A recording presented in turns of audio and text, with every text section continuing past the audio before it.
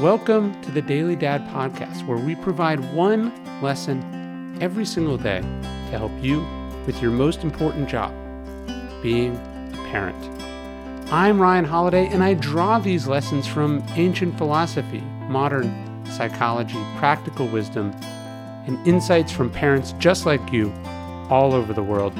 Thank you for listening, and we hope this helps. Only later will you see this. Only later, Joan Didion wrote of her daughter, did I see that I had been raising her as a doll.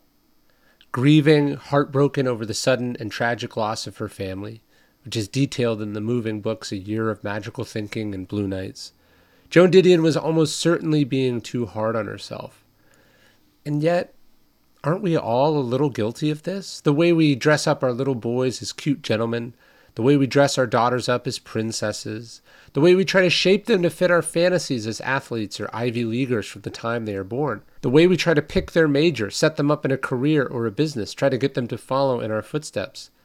Also the way we hover over them, the way we pose them for pictures that we can post online, the way we try to protect them from everything that could damage or break them in life, as if they are not their own people, as if they are incapable of resilience, as if they are here for our happiness and validation, as if they are reflections of us, as if they need a puppet master.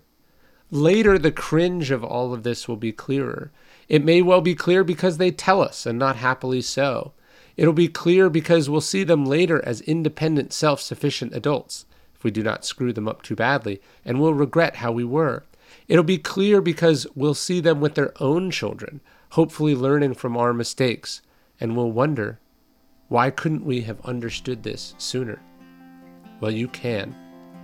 You're being told about it now.